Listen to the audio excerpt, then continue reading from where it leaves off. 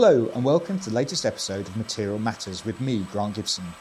We've been going a while now, but if you haven't heard the show before, then the idea is that in each podcast we meet a maker, designer, artist or architect who is intrinsically linked to a particular material or technique, discovering how their craft shaped their lives and careers. Currently, I find myself in the South London studio of the designer and maker James Shaw. James graduated from the Royal College of Art in 2013 and since then has made a name for himself by working with a material best described as a bit controversial, plastic. James's pieces have been shown in places such as the London Design Museum and the V&A, and his work is held in permanent collections of MoMA and the Vitra Design Museum. James, thank you very much for doing this. Hi, well, thanks for having me. That's a pleasure. Can we describe, in this podcast, what we've tried to do is record in people's studios. We're cheating a bit, I'm going to confess, because we're in the kitchen of your workshop. But could we talk a bit about your workshop to set the scene for listeners? Sure, yeah. Well, my workshop is in a shop unit of Brutalist Estate down in South London, which, like many kind of creative studios, is set for demolition. And this shop unit was kind of built in the 70s with all these kind of fantastic dreams for the future, which somehow didn't quite work out. And now we've kind of taken that over and turned it into our studio. And so it's divided into two spaces. We've got a kind of like clean space, technically, although often that's quite messy. And you have computers in the clean space. But we have computers right. in the clean space. And then the workshop space as well, which is kind of where the exciting things happen. It's quite intriguing because obviously before I do these things, I kind of do research on people. And all your press clippings seem to start from when you left the Royal College of Art. There's very little before that. So I'd quite like to discover a bit about your background and how you got interested in design in the first place, I guess. Well, I suppose I did exist before I graduated from the Royal College of Art. But I suppose, and I was in fact working as a designer before that as well. But I think that there was this kind of like transformationary experience of going to the Royal College. So, I come from a family where there aren't many kind of creatives. I mean, it's a family of doctors mostly. That's interesting. Yeah, pretty much everyone is a doctor. Mine, funny yeah? enough. Yeah, Really? yeah. Oh, right. And apart from my sister, who just before I ended up going off to art school, she retrained as a furniture maker. But having said that, I think everyone in my family has got this kind of like creative bent, I suppose. I mean, like me and my dad were always kind of going off to art museums and going to look at interesting bits of architecture and kind of going on these pilgrimages around to look at stuff. But I think there wasn't really anyone who had considered it as a career. But for me, this was kind of, I was always really firm that I didn't want to be a doctor. This was kind of like really clear to me from a very young age. And I think, but because it was kind of coming from this sort of, I guess, professional's background, I kind of always thought, well, I guess I'll be an architect then, because that's kind of what you can do. Did your parents want you to be a doctor? I mean, I think they probably would have been quite pleased if I had been, but they were really supportive of whatever I wanted to do, to be honest. I think they would have been happy whatever I did. But yeah, I'm sure in some corner of their minds they would have been quite happy if I'd been a doctor. My brother's a doctor. Okay. And I think, that it makes dinner table chit-chat quite good. I'm sure it must be the same in your family. When my family gets together, we've got cousins, grandparents were doctors, both my parents are doctors. It's like an episode of ER. They just talk in abbreviations the whole time. Exactly. It's a bizarre thing. You sit there and just kind of like, okay. And it did mean that I was quite fluent in medical speak. When I went to university, I could, have conversations with medical undergraduates quite fluently, which surprised them no end. Anyway, sorry, we digress. So I mean, I guess like before I went off to art college, I kind of had this idea that, I was either going to end up being an architect or a painter, because these were kind of like the only two things that I sort of knew about that you could do. And then I went and did my foundation year at Falmouth and just ended up finding myself in the workshop all the time, just kind of making stuff, basically. Did you have as a kid growing up at school? Had you been playing with materials? Were there tools around the house? Totally, yeah. Yeah, I mean, I think that was always what I was doing, was kind of like fiddling around, making things, kind of off in some corner, making something. And yeah, we actually did kind of have a bit of a workshop at the house, I mean, which was mostly belonged to my brother initially, and then I kind of took over a little bit. But he made a pole lathe in the basement, which was kind of amazing. So I guess there was, you know, even though it was a family where that wasn't kind of the main thing, it was always there in the background. And like my grandma, also, she did a lot of pottery, so she made like a huge amount of the pottery that we actually used at home. And my mum did pottery at some point. And my mum also has she's a doctor, but one of her hobbies that she has pursued for a long time now is spinning and kind of working with textiles. So spinning wool from around where she lives. She lives down in Devon, which was where I was brought up. And kind of spinning and then knitting, which is this kind of like hugely laborious act, but kind of very like wonderful experimentation of texture and colours and all this kind of stuff. You're in Falmouth, yeah, and you're spending all your time in the workshop. Yeah. What kind of things are you designing and making when you're an undergraduate? Well, I mean, I think at that point, so I guess one of the first things was I was kind of like, okay, well, so then I'm not going to be a painter, so I guess I'll be a sculptor then, because that's another thing that, you know, we've heard of. But then I just had this thing of wanting the things that I made to have a function, I guess, or to have a reason to exist in the world, you know. I couldn't kind of quite deal with making something that just kind of existed in a way for its own sake. This was some kind of internal struggle that was quite hard that I found myself kind of grappling with. So that's why I was kind of then always drawn to making things with this sort of functional element. But then at the same time, you know, I didn't want to be doing kind of purely functional things, because the message behind it, the thinking behind it was always a very, you know, was such a huge part of the reason why I wanted to make this stuff. So I guess, yeah, I kind of ended up making these kind of like quasi-functional objects, you know, benches, tableware, kind of chests of drawers and all this kind of thing. And yeah, so it wasn't until I was at Falmouth that I discovered this thing called design, and which I literally hadn't kind of heard about as a profession really up until that point. And at that point, there was all sorts of, you know, there was the sort of Dutch people were very big at that point. So I guess there was Droog. Yeah. So there was the Droogs, who were kind of like a massive inspiration, I'd say. But then also people like Andrea Zittel, the American artist. So all these people who are kind of working on this hinterland between kind of the objects that we actually use every day and the objects that we want to kind of communicate and explore with as well. And when you left Falmouth, so then, what happened then? When I left Falmouth, first of all, I wanted to get out of Cornwall. Right. I mean, I loved it, but it was like having been brought up in Devon and then going 2.5 hours further down into the corner. It was like, okay, need to get out of this corner and go and find out what's going on elsewhere. So I went up to, so I wanted to go up to London, but I didn't want to go too much into London because it was a bit scary at that point. So I went to Kingston, which even at that stage, seeing buildings with 4 stories tall and things like that seemed extremely metropolitan.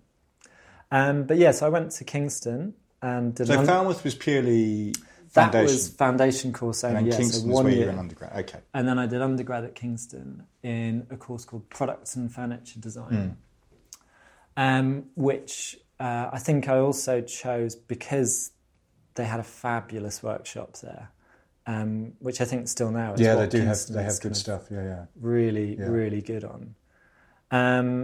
And also, yeah, just this idea of trying to explore design more, I suppose. But that was kind of an interesting one because so I went through that course, and I kind of had various wobbles along the way. I think like halfway through, I was just like, you know, what is all this? I kind of literally just didn't really understand what the whole activity that everyone was trying to get on with was. So I ended up kind of having this wobble, and then taking a year out, where I went and worked in a couple of different design studios, and applied to go and study architecture instead. Where did you work? So I worked for a studio called Mark Gabbatas. Oh yeah. And then I did some work for this entrepreneur lady who was kind of doing a bit of pure product design. And then I also had this amazing experience going to Sri Lanka and working in a toy factory there. Which was really fantastic. It was this wooden toy manufacturer, and I was kind of literally working in the factory, drawing stuff, designing a whole new range of toys for them. And it was just kind of an incredible experience for like a young person to have, because I could literally kind of do a drawing, hand it to the foreman, and then like would go down to the factory shop and kind of work through it with this team of people, and then 2 hours later there'd be a prototype. So over that period of 3 months, we did a range of 40 different toys. So that means proper industrial design. Kind of proper industrial design. Yeah. Which is not what you do now, obviously. So I suppose to complete the Kingston story, so then I kind of like came back, didn't do architecture, didn't go to Eindhoven, finished my degree there. And came out kind of wanting to be a proper industrial designer. And that's kind of what I did for the time after that. So I worked in a couple of studios here in London, on CAD, designing stuff for production. And it was fine. It was something, but it wasn't kind of what was grabbing me, I guess. Oh, you're smiling, Riley. I'm kind of just remembering those days, like sitting on SolidWorks all day. Yeah. And I mean, just that feeling of like sitting on a computer all day and just realizing that is absolutely not what I want to do with my life, which was fantastic actually, because that was really formative to be able to go through that and realise that it wasn't what I wanted. So then the Royal College? So then I went to the Royal College, and that was interesting, because I think I kind of hadn't really realised, but in my time at Kingston, I think I'd been kind of quite dogmatised in a way. Maybe that sounds quite harsh. I don't want to be harsh on Kingston in any way, but I think it did have a very particular ideology at the time, which I think I, like a sponge, had just kind of absorbed. And then I had my interview with Tord Buncher and the other tutors at the Royal College at the time. Who ran the course, design products course. Yeah. So Tord was running the course at that point. And I kind of basically just like regurgitated all this kind of dogma that I'd taken in. And which was sort of, quite like, design is this and things should be like this sort of thing. And basically this interview panel just tore me to pieces. And they were just like, what are you talking about? That is absolutely, such a restricted view of the world. And so, I came out of that interview thinking, Christ, there's not a chance that I've got in on that, absolutely no way. But then a bit of time later, I got an acceptance letter and I got in, which was, fantastic. At the beginning, it really just kind of blew my mind, because I was just sort of like, what the fuck is this? Like, the first project that we did, I ended up spending entirely up in Epping Forest, and I just kind of went up to the forest and spent 2 weeks kind of like camping around there and like trying to make oil out of beech nuts, and I don't know, just like building little dwellings and being a bit of a caveman, basically. Just with this sort of, what am I doing here? But then at the same time loving it, and then kind of bringing that back and presenting it. And then it was kind of, it was a really interesting experience for someone who's kind of come from this sort of industrial design background to just broaden things up totally into the idea of what an investigation can be. Well, it's quite interesting because when I started writing about design 20 odd years ago, the Royal College of Art still had a furniture department that was kind of broadly influenced, I'd suggest, still by Gordon Russell, at least in the staff, if not elsewhere. And there was a very definite sense to the students of what they wanted to be, which was largely to produce furniture for largish manufacturers, probably Italian, possibly in rotoplastic. You seem to come from a different generation that was making where overconsumption was a key issue. We had so much stuff, and you seem to be part of a generation that was creating tools so that consumers could decide whether they made anything. Did you have a sense of the space that you were occupying or that you were going to land in while you were at the Royal College? Well, I mean, maybe only in retrospect, I suppose. I mean, I think it's really interesting what you're saying because I guess it's really true that we can see that path where it was kind of originally designed to be doing things for industry, and then that kind of faded out. And then I guess you had the kind of like generation above me where there was people like, I guess, like Michael Marriott, who were kind of still working within this concept of like industry and production, but were kind of like trying to make their own clever ways around it kind of thing. So he would make his own small batch roto-molded stool as like a kind of ingenious way to sort of access the benefits of this. I mean, some of that generation came out of kind of a mini recession in the early 90s, and there was no industry. They didn't have much choice but to do their own thing. And so in a way, I think that there was possibly something kind of similar going on with me and with my generation, because we were kind of, you know, when I came out, it's kind of quite apparent that there's no jobs going with Vitra kind of thing. Like, if you want to do something, you're going to have to do your own thing.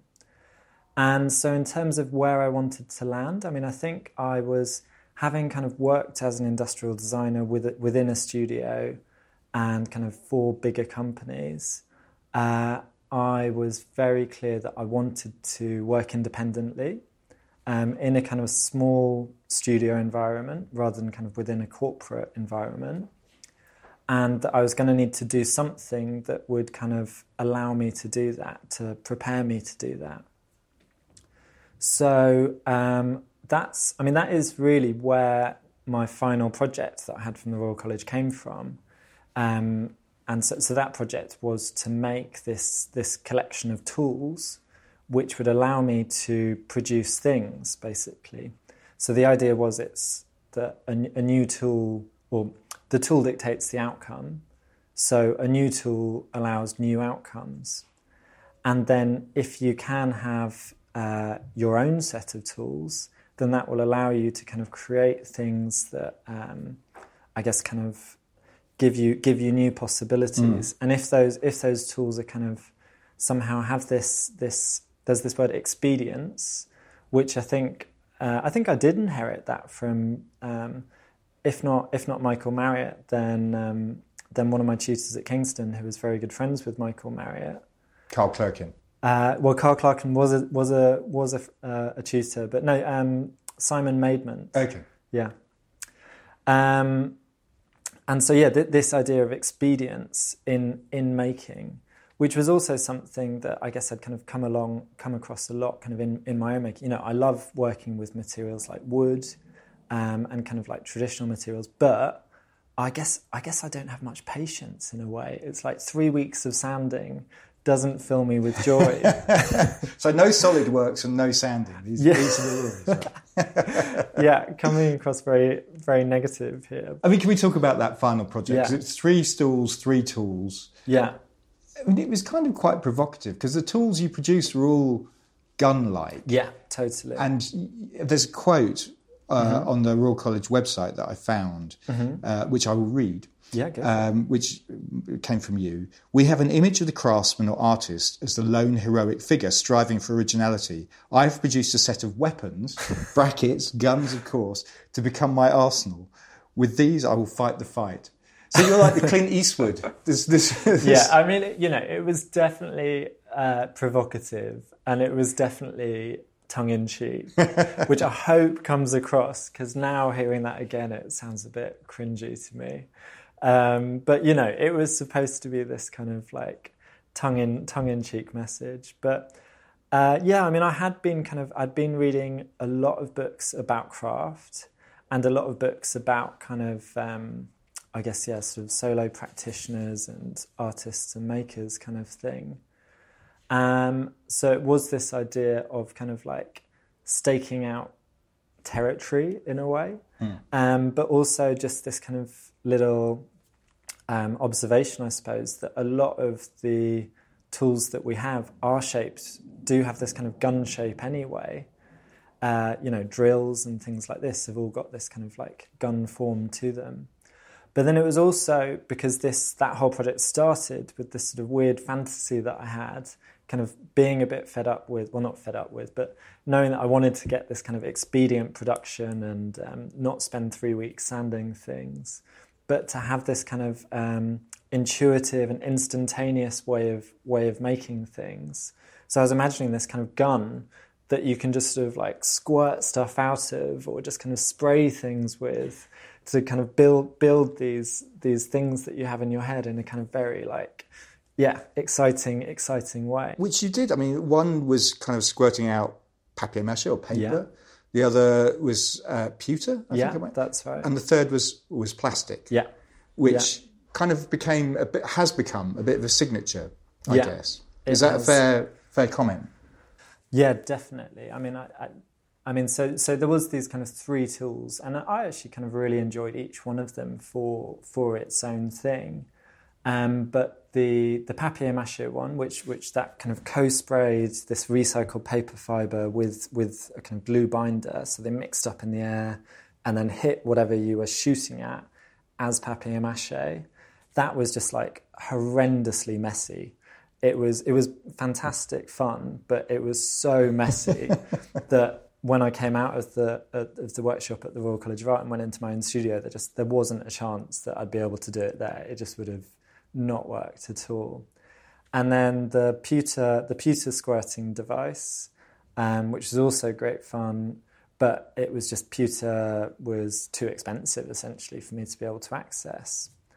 And then the plastic, on the other hand, I was actually getting given plastic, this waste plastic, for free.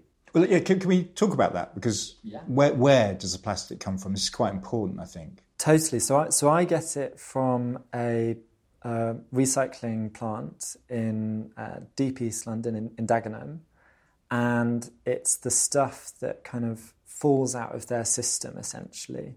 So, you know, they're aiming to become closed loop, and they're taking in whatever kind of old shampoo and milk bottles and hoping to turn them into new shampoo and milk bottles.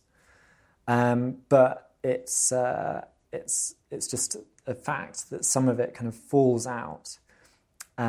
So it becomes contaminated in some way, or it just becomes unviable for the very specific market that they have for it. So, for example, the stuff that I've got at the moment has been colour contaminated. And I mean, this is a kind of interesting little story that I keep on wheeling out ever since I've had this batch in, which I actually first got from Zoe over at Institute of Making. This stuff, it's got this kind of greenish, bluish colour to it, which is quite deep. And what's happened there is a lot of the polyethylene HDPE, which is what it is, that we have is milk bottles, because we drink a lot of milk in this country. And we mostly drink semi-skimmed milk. And semi-skimmed milk has a green lid to it. And it's just, the factory is trying to separate out all of these green lids, but obviously some of them will inevitably slip in. And what's happened there is a few too many have slipped in, and it's contaminated the whole batch. And the crazy thing that's happening there is we don't have to have green lids on our milk. Like, we could just as easily have a printed label or something. But for some reason at the moment, consumers have decided and the supermarkets have decided that we must have green lids on our milk bottles, which means that thousands and thousands of tons of plastic get wasted every year because this happens. So if you weren't doing what you do, that plastic, what happens to that contaminated plastic? That becomes landfill, or? It can become landfill. It can get downcycled. So, I mean, yeah, the problem is that, you know, if you're a plant that's working on very tight margins and you're generally working in like thousands of tons as a kind of like minimum order quantity that you'd even start thinking about, if you've got kind of 3 tons of something that's been contaminated, it's very hard to find something to do with that.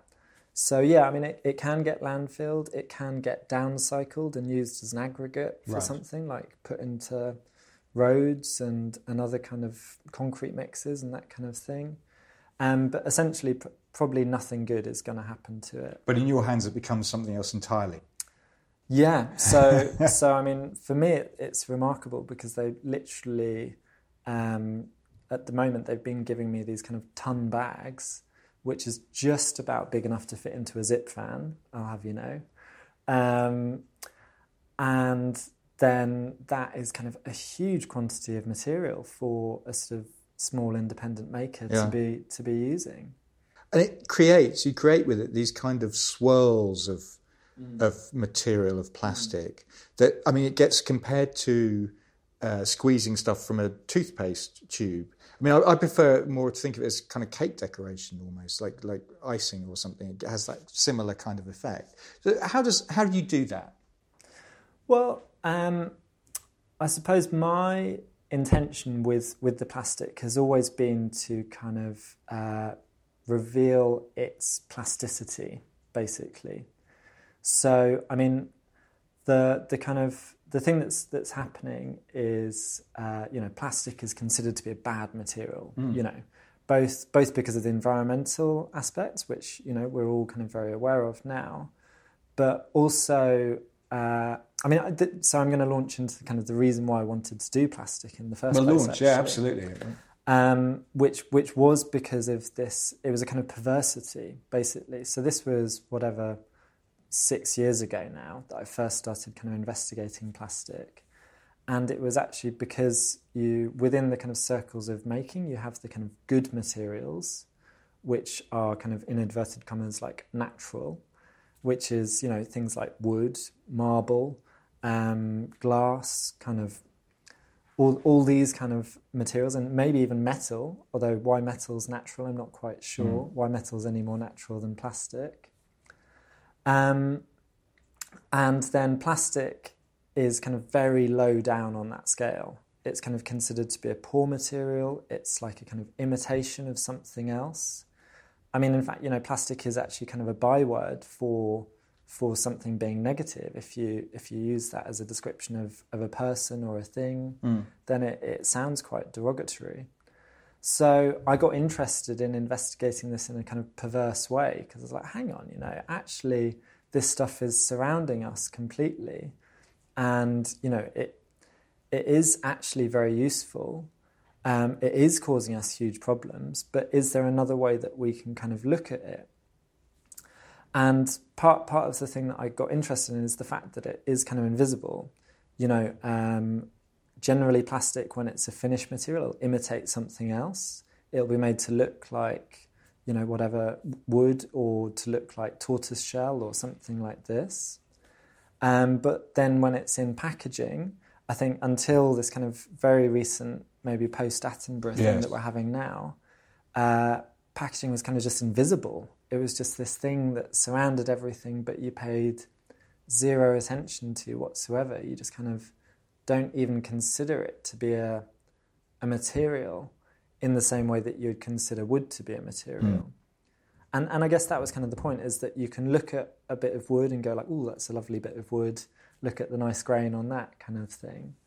But you're not going to pick up a milk bottle and say, oh, that's a lovely bit of polyethylene. No. Although you do with Bakelite, right? But you do with Bakelite, yeah. Which was what paints did in the beginning of the 20th century. Which is another really interesting story on that kind of path in the development of plastics from being naturals, you know, things like rubber, which is from trees, up to polyethylene, which is definitely not from, well, is from very, very old trees, but, you know, not from trees in the same way that rubber is.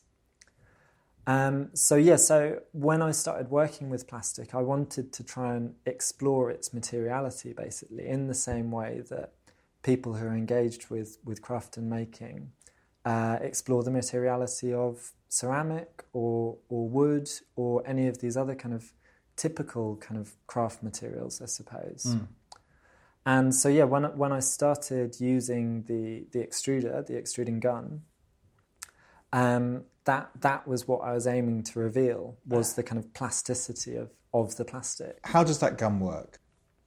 Okay, so basically it is actually just a kind of small version of the typical industrial machine. So extruders are part of injection molders, which is how most plastics that we use are made, is through injection molding. But generally extruders are these kind of gigantic things that live in huge factories outside of town and cost £5 million. And so this kind of takes the principles of that machine and then scales it right down to something that, the original ones were handheld. Now I'm on my third one and it's getting a bit too heavy, but scales it down to a kind of handheld tool, which has those same principles. So it takes in plastic, small bits of plastic, and then pushes them through a pipe, which has heaters around it, melting them down, and then it comes out as a kind of like sausage or pug of melted plastic. So when it comes out as this kind of sausage shape, and a lot of your work is in this, it's kind of, I guess, agglomerations of these sausage shapes. I mean, how long do you have to work it before it sets? Well, it's pretty quick, to be honest. I mean, if you just take one of those sausages out, it'll be hard in kind of about 3 minutes or so. So you have 3 minutes to sculpt it before you're done? Well, probably even less than that. I mean, because it changes its kind of surface and its texture. So really you've got to be quite decisive about the way that you put it down. And you've got to kind of get it right the first time, because if you pull it off, it's going to leave all these kind of mozzarella cheese strings going all over the place and mess up the surface texture of it and things. So when you're creating a product and you create these amazing things, from candlesticks to tables, all sorts of things, do you draw first so you know where do you have a plan of what you're doing, or how do you improvise as and when you're making? Both. I mean, drawing is a big part of the decision-making process for me. But I mean, I consider this, like working with the plastic in this way, to be kind of like drawing in 3D, really. Or I mean, I actually relate it to painting, because you have to be so decisive about the way that you place these kind of sausages. It becomes like a gesture, and then that piece that you lay down becomes frozen in space and is a kind of like record of that gesture. And then, the kind of balances between the form and the colour of all of that is what's happening. So it's very different from making a piece of something out of wood. It's a very kind of intuitive, like gestural way of producing things. You have talked about spontaneity in manufacturing. This is what it is. It's spontaneous. I mean, by its nature, because this way of making things, like I can't ever make two things the same. Like, it's actually not possible. And I really enjoy that. It means that each piece has its own character. Even the kind of the candlesticks, which are some of the smallest things that I make, and are actually kind of a byproduct of making the other things. Each one will kind of be like a little individual sculpture of its own. And it's really interesting to see when people are choosing, if people want to buy one and they're choosing which one, it becomes kind of like a personality test in a way, like which direction they go in that choice. I'm intrigued. I mean, you call one series, some of your later work, Plastic Baroque. Yeah. The use of the word Baroque, I think, is kind of fascinating. Why did you choose Baroque? That came out kind of quite early. I mean, actually, I think it was from a table that I made in the first show, the RCA show, and the guy who bought that table, it came from him, because he was like, "It's so Baroque," which was something that I hadn't really kind of considered at the start. But then he actually commissioned me to make some wall pieces for his flat. Which were based on Baroque sconces. And so it was kind of from that I started investigating Baroque in a kind of visual way. But then in parallel with this, I was also kind of investigating the ideology of Baroque. And that, for me, that's kind of where the real fascination is, because Baroque as a movement, you know, it can be seen as something that emerged in opposition to Protestantism and the kind of reducing of form kind of within the religious context that was there. But also this idea that Protestantism was kind of about being beyond the world, like being out in, you know, in the next plane sort of thing, and rejecting in a way what was going on here on the planet. And I mean, you know, I'm an atheist, so I'm kind of speaking from a kind of non-historical perspective, I suppose. Yeah. That's where my interest in this lies. And Baroque, kind of coming from Catholicism, in contrast, was about embracing the kind of abundance and sensuality and just, this kind of incredible fecundity of what's going on here actually on the ground. And so for me, I kind of related this to our relationship with plastic, because this idea that, like, plastic as a single-use material that's just to kind of get you to somewhere else is somehow completely denying the actual materiality, the reality of that kind of on the ground here, and is not recognising the kind of abundance and the sensuousness of the material, which is what I want to bring out in it. So it was this idea that if we can kind of try and get to know what's actually here on the ground with us a bit better, then maybe we can start to form better relationships with this material and stop doing silly things with it, like using it for 5 minutes and then chucking it in the ocean. Yeah. I mean, talking about that, obviously the Attenborough Blue Planet 2 caused a complete stir. You know, Michael Gove started talking about it. Theresa May gave the first speech Prime Minister's given on the environment for, well, possibly ever, certainly for 2 decades. But people have viewed it, we live in a social media world. People tend to view things in a very binary way. I've seen your work on Instagram and people have just gone, all plastic is wrong, without really understanding what's going on. Post Attenborough, have you found that people view your work in a different way? Well, I mean, I would say that there's been a kind of like, I'd say that my career has kind of like kicked up a lot in the last 2 years. Right. And I think it must have a lot to do with this kind of resurgence of interest in it. Because I think at the start, you know, people were kind of like, oh, plastic, okay, interesting. You know, there wasn't this kind of, this depth of interest that's going on now. And so I'd say kind of for the first like 3 or 4 years that I was out doing my thing, there really wasn't that much interest in it until this kind of Attenborough moment came along, and I think kind of chimed in with some sort of wave of interest or realization, I suppose, then. So people understand what you're trying to do, change the perception of the material? I hope so, but I mean, you know, I think when you release your creations into the world, you can never fully control the way that they're being received.